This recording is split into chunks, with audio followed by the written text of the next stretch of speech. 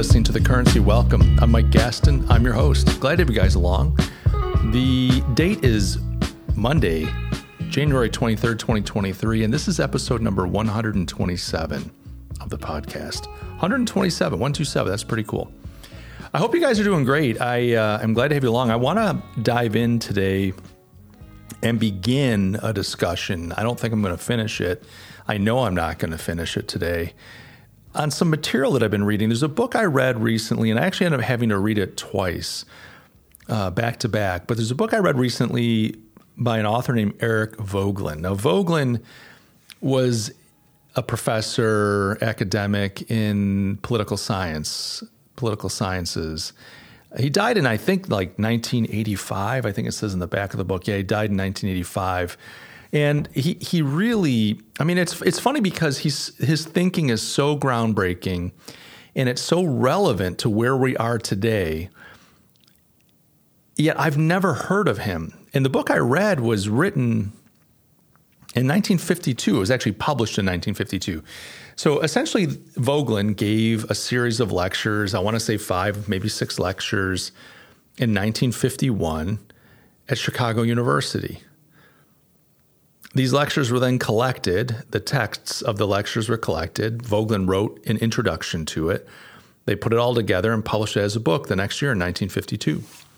Now, this book is, 180 some odd pages. It's under 190 pages. And it's called The New Science of Politics. You hold it in your hand. It's like a trade paperback. It's not that big. You go, okay.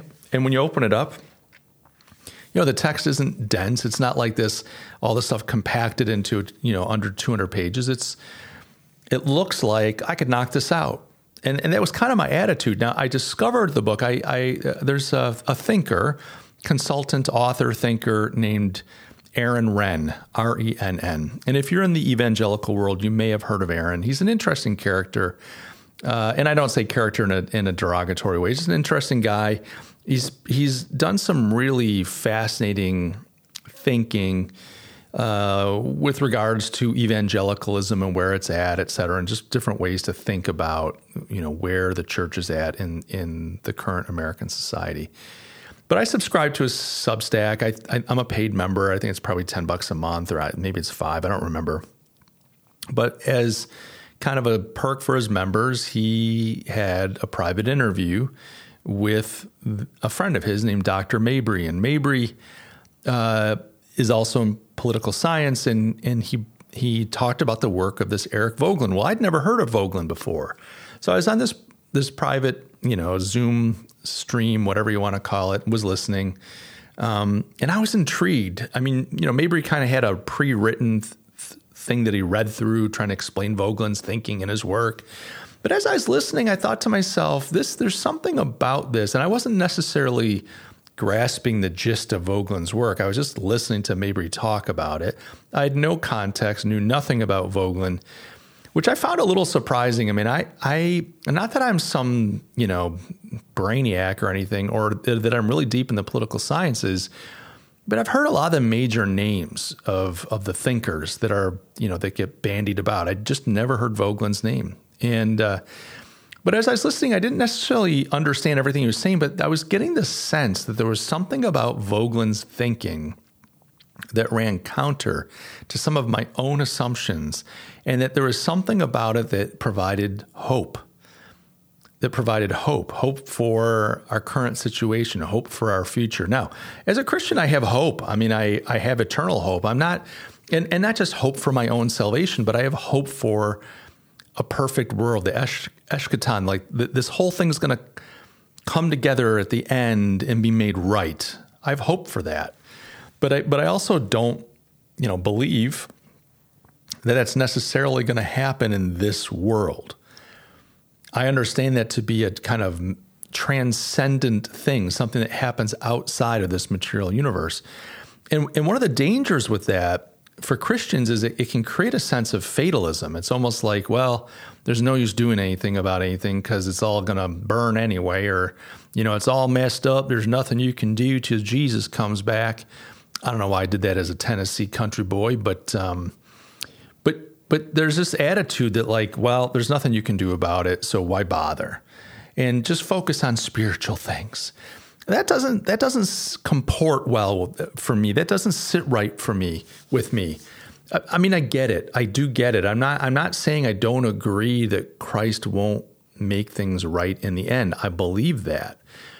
But I don't also agree that it's moral or right to sit by and let things go to the proverbial and seemingly literal hell in a handbasket.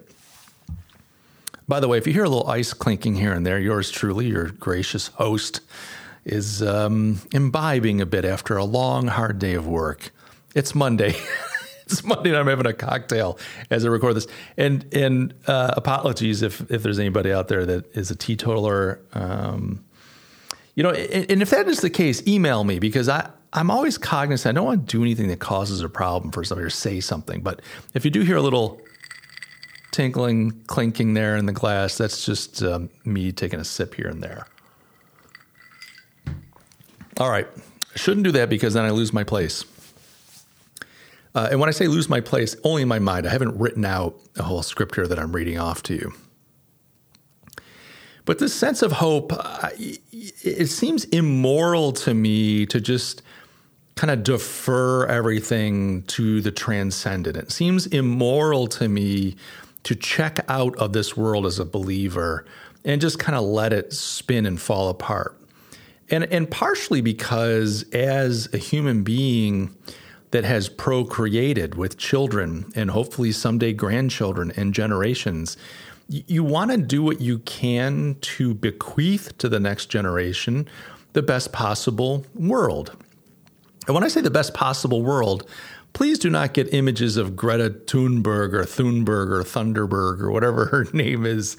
How dare you, you immoral human beings consuming the planet. I don't mean the best possible world in that sense, but like, for instance, if there were a way to have a society that were moral and kind versus a society that was immoral and harsh, I would want to do what I could to help create a moral and kind society, because I want my children to have that. I want my grandchildren to have that.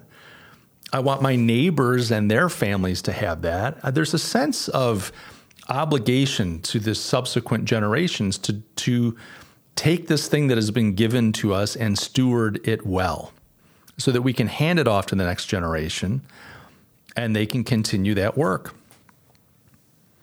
And so when you look at the world the way it is right now and you go, my goodness, it's a hellscape in many ways. I don't mean to say that like the American experience is so hellish. I don't like we have it so good, but it is hellish in the sense that it is anti-Christ. It is dehumanizing, animalistic, self-centered, immoral, desacralized. We've taken something that is beautiful, this world and our lives, and we're just destroying them. The hot button, I mean, the fact that we're in a society where children who can't own firearms, drink alcohol, go to war or vote, but at, 8 years old, I don't know what 5 years old, can decide that, I don't think I'm a boy anymore, I think I'm a girl, can then be given, life-altering medications to start with. I've talked about this before, but the puberty blockers have a permanent effect. They sterilize you. They make you incapable. If that kid later says, "Oh, what was I? I was going through a phase," or my mom kind of pushed it on me because she wanted to be in with her group, and to say, "Yes, I've got a trans child," because that's the thing now.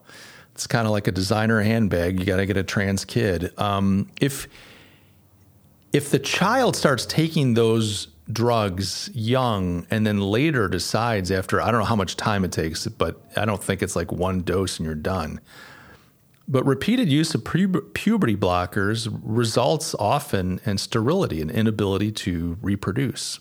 Go figure. So you look at that and you say, this is immoral, it's evil, it's destructive. I mean, there are not enough superlatives to describe how bad it is, how dark it is, how twisted it is. And so as a thinking human being, and I don't even claim to be that moral. I'm not over here going, and I am the paragon of morality. I'm not some, Southern Baptist preacher from the 80s trying to convince you that I'm so moral and throw money at me because we're going to fight the devil and the Democrats. But just as a responsible adult, you say to yourself, I should do something because I want to make sure that the society that I leave behind works. I want to make sure that the society I leave behind leaves space for people to find God, leaves space for people to live life on their own terms. I don't mean that in a prideful, selfish way, but I mean that they have autonomy over themselves. I want to leave behind a society that recognizes that the human being is sacred. Now, as a Christian, I get there saying because we bear God's image, and if you bear God's image, then you are sacred. Whether you're a Christian or not, you're an image bearer of God, and for that reason, you deserve respect. You deserve rights. You are not a means to my end. I'm not to just consume you for what I want. You are an end unto yourself because you bear his image. I want to leave behind a society that respects that image, respects our humanity and the sacral nature of life, private property, liberty, all these kinds of things. I'm not trying in my mind to say, well, we need to start a Christian nationalist state. It's an interesting concept, but I don't feel compelled as a Christian to do that. I just feel compelled as a responsible adult to say, look, I know I can't bring the second coming to bear. I know I can't create heaven on earth, but can I do my part to leave behind a society that is good and moral and founded on ideas that respect the human being and leave room for my progeny, my descendants, my neighbors, my community, my nation, for the individuals and the families and the groups within those generations to find truth and to live life on their own terms. To push back against a totalitarian state. To push back against a society that insists on you and I living lies if we want to make payroll, if we want to get the mortgage paid and put food on the table and care for our children. I'll say it, you shouldn't have to go to work and celebrate Pride Month. You shouldn't have to. If other people want to do it, that's their business. And even that I don't necessarily agree with. I guess I'll never get voted in as a Supreme Court justice. But at the least, we should have a society where people shouldn't have to celebrate this stuff in order to get paid. And so, gentle listener, I was watching this stream where Aaron Wren had Dr. Mabry on. Mabry, I hope I'm saying his name correctly. I've not met him. I believe it's Mabry, M-A-B-R-Y. Mabry was talking about Eric Voegelin. And there was something in the way that Mabry described Voegelin's thinking that caught me. And I'm like, well, hold on a second. There's something in there that makes me suspect there might be a way forward. There might be hope. Because what I bump up against, and I don't know about you, but as a Christian, there's one part of me, as I said before, that says, look, things aren't going to be perfect until Christ returns. And you can't impose upon a society some type of Christian nationalism. This is what John Calvin did in Geneva. It didn't work. Now, I'm not a historian, so I can't sit and tell you all the reasons. I don't really know exactly, what went wrong. There's some fascinating content out there about Calvin and Geneva. And if you're not familiar with John Calvin, you should really look him up. I think it was the 1500s. He was invited into the city of Geneva through a series of events, and he became kind of the spiritual authority. He never took over as like the ruler, but essentially had spiritual authority over the city, and he turned it around for quite a period. I mean, economically, socially, and so on, they were doing great. It fell apart. It got too harsh, too judgmental, too brutal.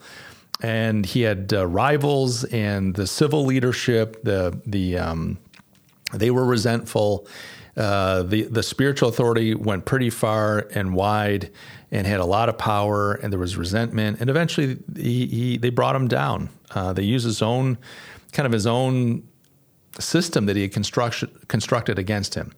So what I'm getting at is I don't believe that the solution is that we take some type of, Christian approach to, or an approach of Christianizing the nation, meaning we enact laws that say you have to go to church, you have to tithe.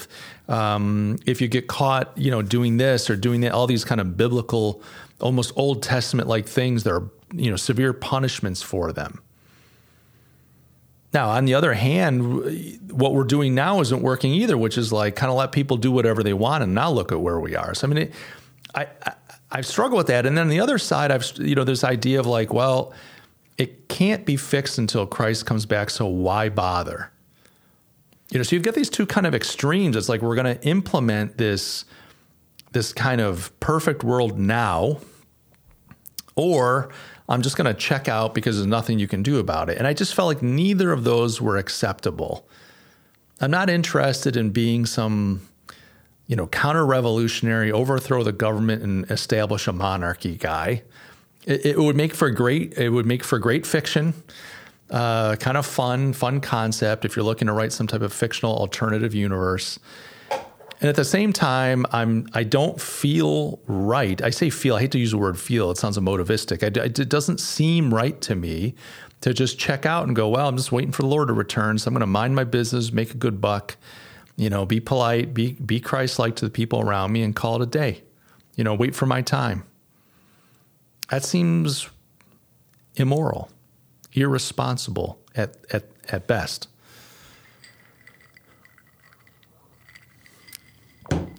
And so, listening to Mabry talk about Voegelin, I thought, there's something in there. I don't quite understand it, but there's something in there.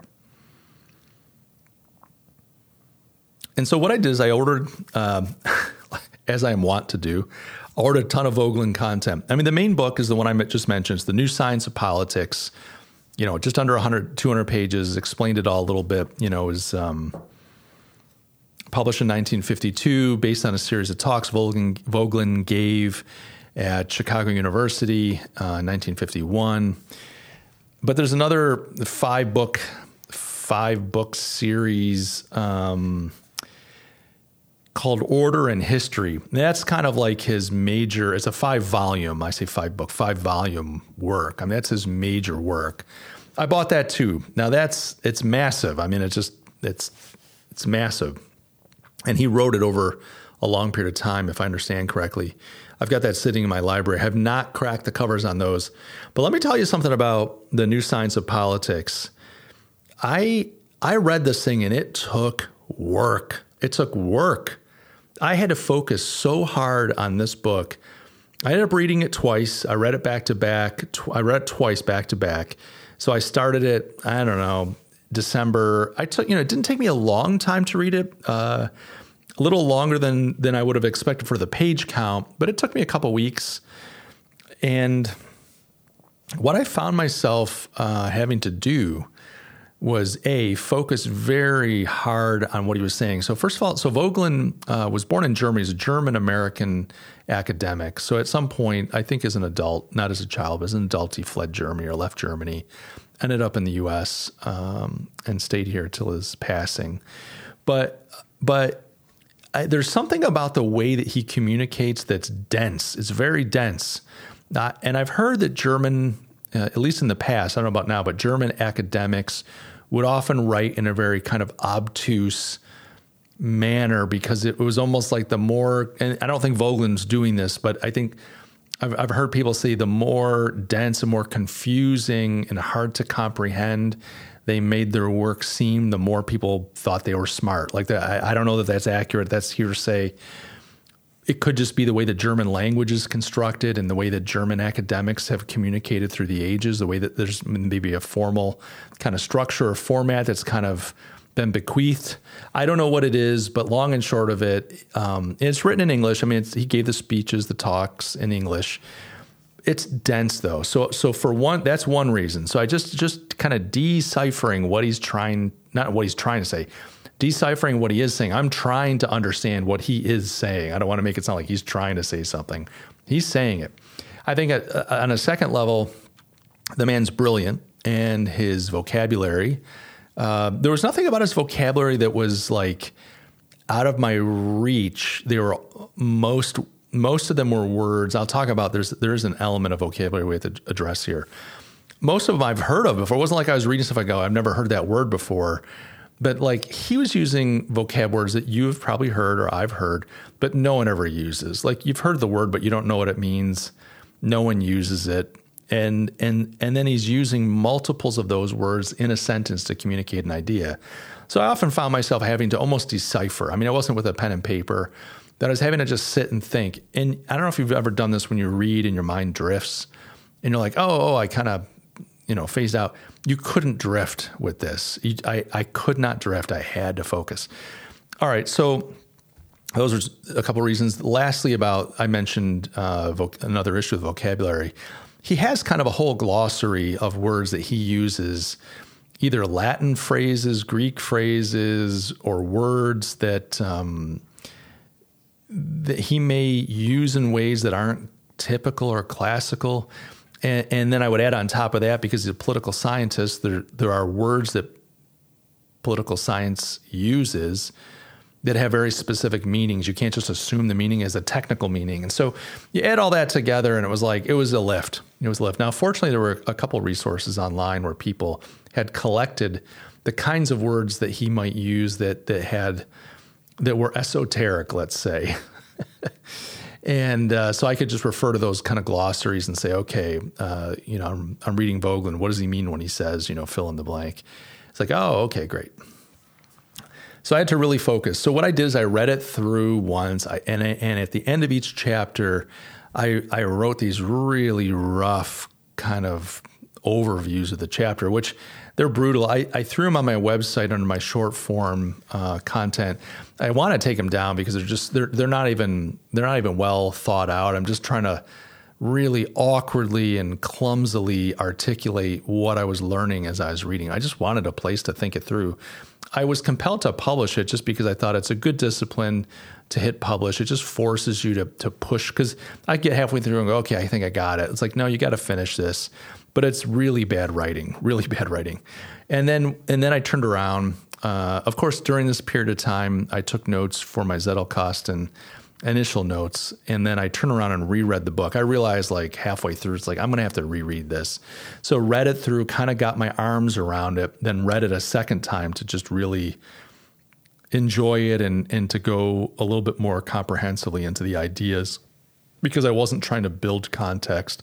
I had context at that point, and I thought, okay, now I'm going to take the full kind of, train of thought of his and go a little deeper. So great experience, but boy, did I work my rear end off. All right. So we're about 23 minutes in or so, and I've been kind of building up to this thing. So what I want to do, starting with this podcast, I'll just get into it a little bit today, and over the next handful of episodes, maybe one or two, maybe three, I don't know how many it's going to take. I don't have this mapped out. I want to unpack some of the ideas because I was really stunned by this book. I was blown away by it. And I want to unpack some of the ideas and talk about them. They're so relevant to today, and share some of these with you. I just think that you'll find these interesting and maybe even encouraging, although I don't think that Voegelin has a perfect, at the end of the book doesn't say, and here's what you need to go do. But it's very thought-provoking, and it kind of reframes our current situation in a way that I found helpful, very helpful. So I think to start today, I just want to talk about one concept that I found from Voegelin that was actually quite interesting, and that is the concept of representation.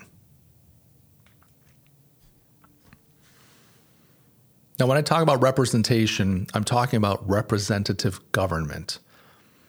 What Voegelin tries to do in all these talks is make a distinction between theoretical ideas and concepts and and stuff in practice, the more existential, what does this look like when you live it out, aspects of an idea.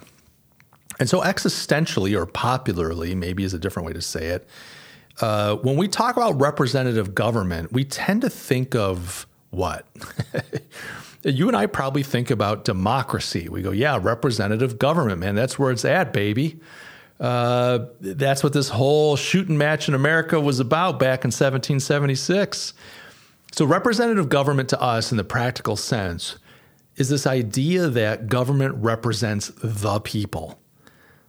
And so we all come together, we cast our vote, and through the democratic process, we become represented by these representatives. You have a representative. You've got state representatives and federal and county and municipal, and you have all these people representing you. I got to ask you a question. Do you feel very represented? Do you feel very represented? I would think if you asked the majority of Americans, they would say, no, I don't feel represented. And I would think that's true for both sides. I think the left and the right would tell you no.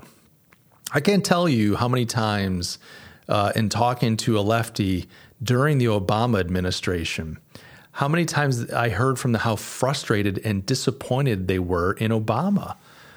They had expected that they finally got their radical in there. They got their radical. They were like, Saul Alinsky, we're all the way. This is like Weather Underground. We've done it. We got it. We got our guy in. And they're like, he's acting so centrist and so middle road. Now, if you look at Obama and his policies, he was anything but centrist. Yes, I mean, he was great. I mean, he put a suit on. He was well-spoken. I mean, you know, he cut a nice figure as a president. There's no doubt. But he was no centrist. No centrist whatsoever. But if you talk to lefties, they were totally frustrated by him. He wasn't doing enough. He was playing it too safe. You know, they had all these expectations. He wasn't even close to fulfilling them.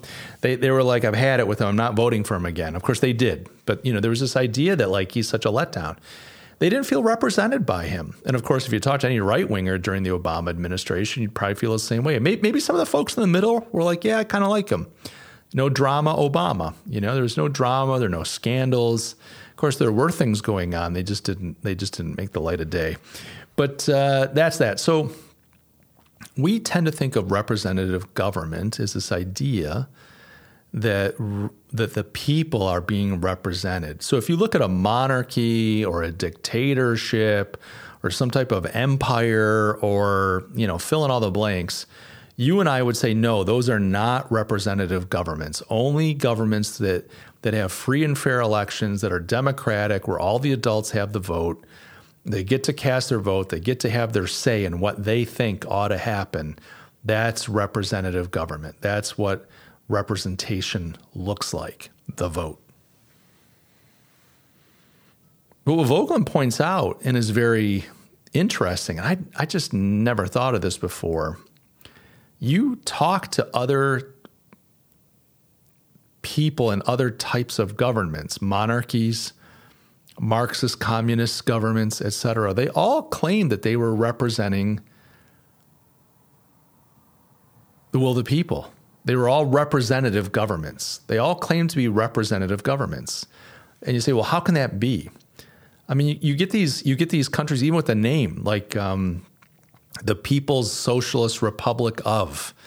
It's the people. Like, this is the people's government. You know what I mean? And they would make the argument that the people are yeah, you Yankees, you want to have your vote. That's how you think the people are represented. But actually, that's corrupt. And there's a better way to represent the people and the people's will. And so what Voegelin, you know, argues is like, look, if everybody thinks that their government is a representative government on a practical level, then it can't be that they're all right or they're all wrong. Now, you could argue only one of these is the right answer, but again, that's kind of missing the better opportunity, which is let's go to the theoretical concept. Let's not make this a competition between systems to see which one represents the best, and ask what is a truly representative government in concept, in theory. And this can be a very important concept because it kind of sets up some of our subsequent discussions. But essentially what Voegelin says is a representative government is a government that represents the animating idea or truth of a given society. That societies come together, they kind of erupt, they come together and they become a society. You don't just decide to make a society. You might have families and tribes, and these tribes come together and language and religion and people. Next thing you know, you've got a society. But a representative government is a government that represents the animating idea or truth of that society. I'll say that again because I think it's just a very important, and I'm not reading this, these are my own words. I would encourage you to check out the book if you want, but the idea is that a representative government is a government that represents the animating idea or truth of that society. So kind of the thought here is, the thought here is that each society throughout history has had some idea, some concept, some truth that animates that society. That's kind of the underlying concept of that society. And so a representative government is a government that represents that idea. It legislates and rules and manages and leads that society based on the truth, the idea that the society holds. So you could say when a government starts to transgress that deeper idea, they risk losing power. They risk losing the society. See, a society will not, the individuals, the people of that society will not submit themselves to a government that does not represent the truth or idea of that society. If you look at our situation here in the U.S., you can say, look, I didn't vote for Biden. I'll say it. I didn't vote for Biden. I didn't vote for Biden.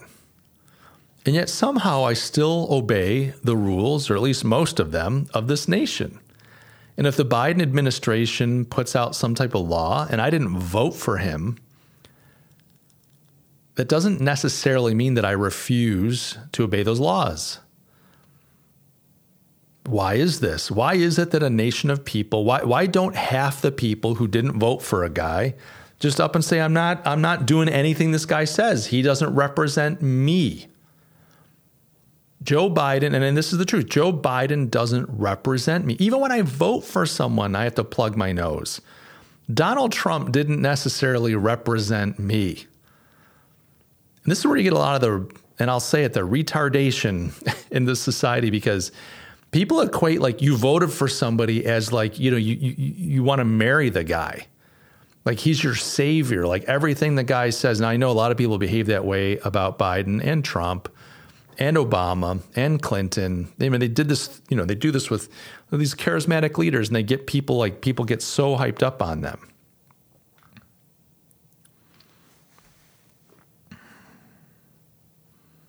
So hyped up that they treat him like he's Jesus.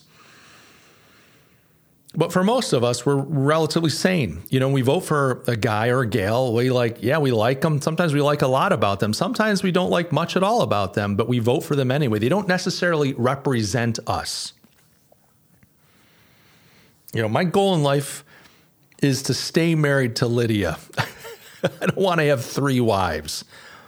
I don't want to have billions of dollars and some TV fame, and I'm not looking to beat Trump. I don't want any of that. I want something different. So he doesn't necessarily represent me, but I voted for him. So I could say the guy I voted for, and especially the guy I didn't vote for, they don't represent me. I don't like some of the things that Lindsey Graham is doing. I'm living down here in South Carolina. I'm not even really, I'm technically now a South Carolinian, but I'm not a South Carolinian. I wish that I were. I love it here. I don't mean to say that I reject this state. I love it. There's a part of me that says, I wish I were born here. I'm grateful for who I am, but there's just something really lovely about this part of the South. There's some culture and depth that I'm just so grateful for. It's nourishing to be around. But like I look at the state representatives, I look at the governor, they're my representatives, but I don't feel like they really represent me. So you have to ask yourself, like, if this system works, it works for some reason. It's not just because Joe Biden can break your doors down and kill you or imprison you if you don't do what he says. Obviously, look, the state has power. It has violence. It can prosecute violence. It can strip you of your rights. It can imprison you. It can kill you. I mean, the state can do a lot of bad things, and it does. But we're not obeying the laws of the land because we're afraid that an FBI, FTA, ATF, I don't know. FTA would be firearm, tobacco, alcohol, then ATF, alcohol, tobacco, firearms. I don't know. I think it's ATF. FBI, CIA. We're not worried about them. We're not obeying the laws because we're worried about them, bursting the doors down and dragging us off in the middle of the night. Although that could be a thing. I mean, that seems. I mean, that you see more of the political enemy kind of banana republic stuff happening. Like the spectacle when they had to take the documents from Mar-a-Lago from Trump, and this ridiculous handling of the Joe Biden, same thing, actually worse, because at least in Trump's defense, he was a president when he did it. Biden had no authority. As a vice president, you can't do that. I mean, Trump at least can make the argument, whether it's kind of pathetic or not, but he could make the argument with straight face that, hey, as a president, I was going to, declassify. I've got the authority. He does. He's got the authority. Whether he did the right way or not, that's up for grabs.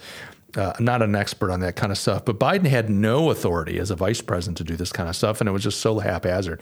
But I'm not here to attack Biden. I'm just saying, we are in a state where the state uses its power against those that it doesn't like, and doesn't use its power against its cronies. Okay, but we're not obeying the laws of the land because we're afraid of violence. There's something deeper going on for us as individuals and as a collective society. We're obeying the laws because we still on some level have believed or do believe or want to believe, we're hoping that it's true, that our government represents the deeper idea, the deeper truth that we hold. Now, I'm not going to try to answer, it's a good question. What is that deeper truth in America? And I think that deeper truth is changing. I think that maybe we'll get to this in subsequent. I don't know, but I think it's changing. You could see it in COVID. I'll address this now because I don't want to forget about it. 2 episodes in, 20 years ago, 50 years ago, to be able to lock the country down, I think would have been near impossible. I think people just would not have had it. They just would not have had it. And I think the politicians would have never, I don't even think they would have tried. You just would not have a society of people that would have said, yeah, we'll submit to this. They would have kicked you in your ass and said, look, wash your hands. Don't spit in people's faces when you talk. Don't lick doorknobs. If you don't feel well, stay home. And the rest of us, if you're healthy, do whatever you want to do. Like, just don't be a knucklehead. And we'll get through this. That would have been the attitude, I guarantee you. Something fundamentally changed in our society. And there's been a sense of terror and fear. A lot of it stoked, I get it. But you can't stoke a fire when there isn't some smoldering. Like, you can try to fan a flame, but if there's no flame, there's no spark, there's no heat, you're fanning nothing. Nothing's going to light. But if there's already something going on there, you can fan that. And I think there's been something going on. There's been a change, and you can say it's the millennial generation, which I think there are a lot to do with it. I think I'm not blaming you millennials. I'm just saying that you have different values. I think it starts with the boomers, and it goes all the way through. The boomers would not have put up with this 20, 50, 30 years ago because they were younger and they were more virile, and it was their time. But now that they're older and more vulnerable, they've been so self-centered from the beginning. But the boomers were terrified of this thing. They wanted everybody to get vaxxed. They want everybody to be locked up. And the millennials wanted to be kept safe. They don't want any hardship. They don't want any pain. They're terrified of this concept of pain and struggle and hardship. I know I'm being a jerk about it, but I'm a Gen Xer and tough. We're kind of stuck in the middle between two really disappointing generations. Gosh, there goes my listenership. Well, to the two Gen Xers left, what's up? How you guys doing? But something's fundamentally changed in our society as far as the truth that animates it. When most of society was like, please lock us up. Please destroy our employers. Please don't let us go outside. Please take away our freedom. Please force us to wear masks. Please inject experimental drugs, gene therapy into our bodies. Oh my God, how fast can I get that and how many times? And then let me get on social media and virtue signal till the cows come home about how right and good and pure I am at the feet of his most holy Anthony. Yeah, whatever. So I think St. Anthony, Fauci, I think you would agree with me, like something's changed. I guess the question is, has the idea that animates our society changed? Has the truth that our society is oriented around changed? I think one could argue that yes, it has, or that it is changing.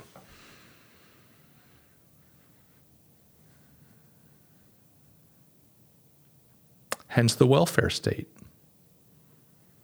A welfare state that most of us wouldn't have wanted 50 years ago, 20 years ago. So when you think about representative government, instead of thinking about a representative government as one that represents the will of the people,